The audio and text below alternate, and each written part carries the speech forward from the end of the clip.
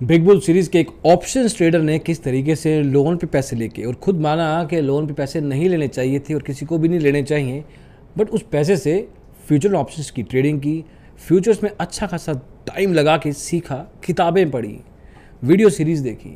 उसके बाद जब समझ में आया तो पैसा लगाया, तो लोन का पैसा नुकसान तो नहीं दे के गया, लेकिन काफ़ी कुछ सिखा के गया। क्या सीख सकते हैं इस वीडियो में, आप खुद देखिए।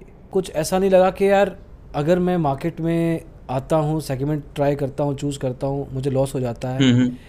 दो चीज़ें हो सकती हैं, या तो मैं सीखना शुरू करूँ जो शायद सीख रहे थे, जैसे भैया तुम बता रहे हो, मीन एज अ फ्रेंड और समथिंग, या बहुत सारे लोग ना क्विट कर जाते हैं कि क्या है यार, हमेशा सारा नुकसान ही होता है, अगर तो क्या ही पड़ा है, मैं कुछ और ही कर लेता हूँ। तो ये दोनों चीज़ों में से कोई चीज़ दिमाग में आई कि क्या करूँ मैं एग्जैक्टली? नहीं, एक्चुअली जब जब वो लास्ट फेज आया मेरा, तो मैं ऑलमोस्ट सारा ड्रॉ डाउन हो चुका है, 20K बचे थे मेरे पास। हाँ, मार्केट में क्रैश आ गया था, तो मैंने सोचा अब ये 20K मैं सीधा इन्वेस्ट करता हूँ और मैं और कुछ नहीं करूंगा। बैक टू मैंने जीरो वो जो 20, पहले शुरू किया था हाँ, वैसे। बैक टू हाँ, जीरो।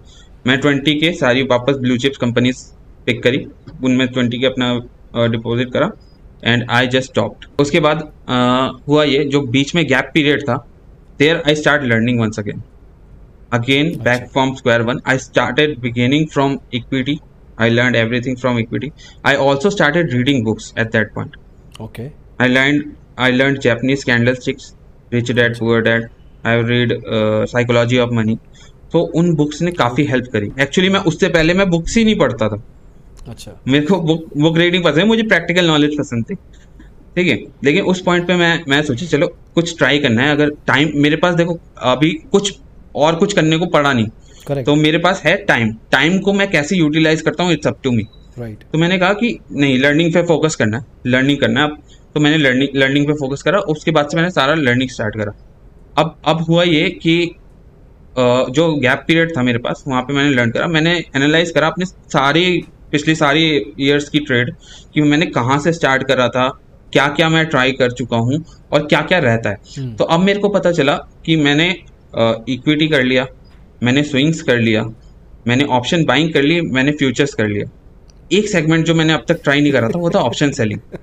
हाँ, ओके, ओके। हाँ, एक सेगमेंट जो सबसे ज़्यादा ऑप्शन सेलिंग बचा था। खतरनाक जो है ना, जो जो हाँ। जैसे वीडियो गेम खेलते हैं ना अपन, तो बीच बीच में छोटे हम्म। छोटे वो आते रहते हैं, कभी उसको मारो कभी उसको हम्म। मारो, लास्ट में आता है ड्रैगन। हाँ, हाँ, ये बिल्कुल। ये वो ड्रैगन है, अरे ऑप्शन बिल्कुल। सेलिंग। हम्म। तो फिर तो ऑप्शन सेलिंग, अब मैं उसके बारे में सीखना शुरू करा। तो हम्म, पहले स्टार्टिंग में सीखा, हाँ, इसमें स्ट्रेटजीज बनाते हैं। आपको सबसे मेन होता है अल्फा, ये बीट, गामा, थीटा, डेल्टा और वेगा। ठीक है, वो सब के बारे में पढ़ा।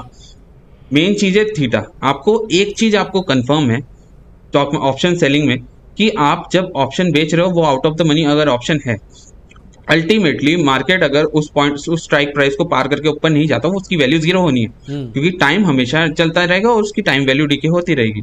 एक चीज पता है, तो इसके ऊपर स्ट्रेटेजीज बनाई जा सकती है। तो ओके, सिंपल बेसिक स्ट्रेटेजी थी पहले। अब हुआ क्या, जो बीच में गैप पड़ा हम्म, और मेरे पास कैपिटल था नहीं, मैं ऑप्शन सेलिंग करूं कैसे? करेक्ट, इस पॉइंट पे जो मैं अब अगर कोई मेरे को पूछेगा, मैं बिल्कुल रेकमेंड नहीं करूंगा, हम्म, लेकिन लेकिन उस टाइम मैंने करा, मैंने लिया लोन। ओके, ठीक है, ओके। मैंने लिया लोन, अराउंड 60K का मैंने लोन लिया था। बैंक से ठीक है, कहाँ से? नहीं, एक्चुअली मेरे पास क्रेडिट कार्ड था HDFC का, और मैं उसकी पेमेंट करता था क्रेडिट के थ्रू। हाँ, तो क्रेडिट के थ्रू, क्रेडिट कॉइन्स का एक ऑप्शन होता है, उन्होंने मेरे को हाँ, लोन प्रोवाइड करा था। हाँ, 15% तो लेते हैं वो। उधर, हाँ, हाँ, उस टाइम था, मैंने वो सारा ध्यान नहीं दिया। हम्म, मैंने बस, हाँ, करना है मेरे को कैसे भी, अब घर में बता नहीं सकते, ऑलरेडी हालत करेक्ट, खराब है, क्या करें। तो मैंने वहां से लोन लिया। अब लोन से मैंने ऑप्शन सेलिंग स्टार्ट करा। पहले मार्जिन था, तो कोई इशू नहीं था मेरे को। 60K में मैं आराम से सिंगल लॉट्स पे मैं एक स्ट्रेटेजी डिप्लॉय कर पाता था। आपका straddle, strangle, iron fly, iron condor, सही, ये सिंपल स्ट्रेटेजीज में एक लॉट पे आराम से डिप्लॉय करता था।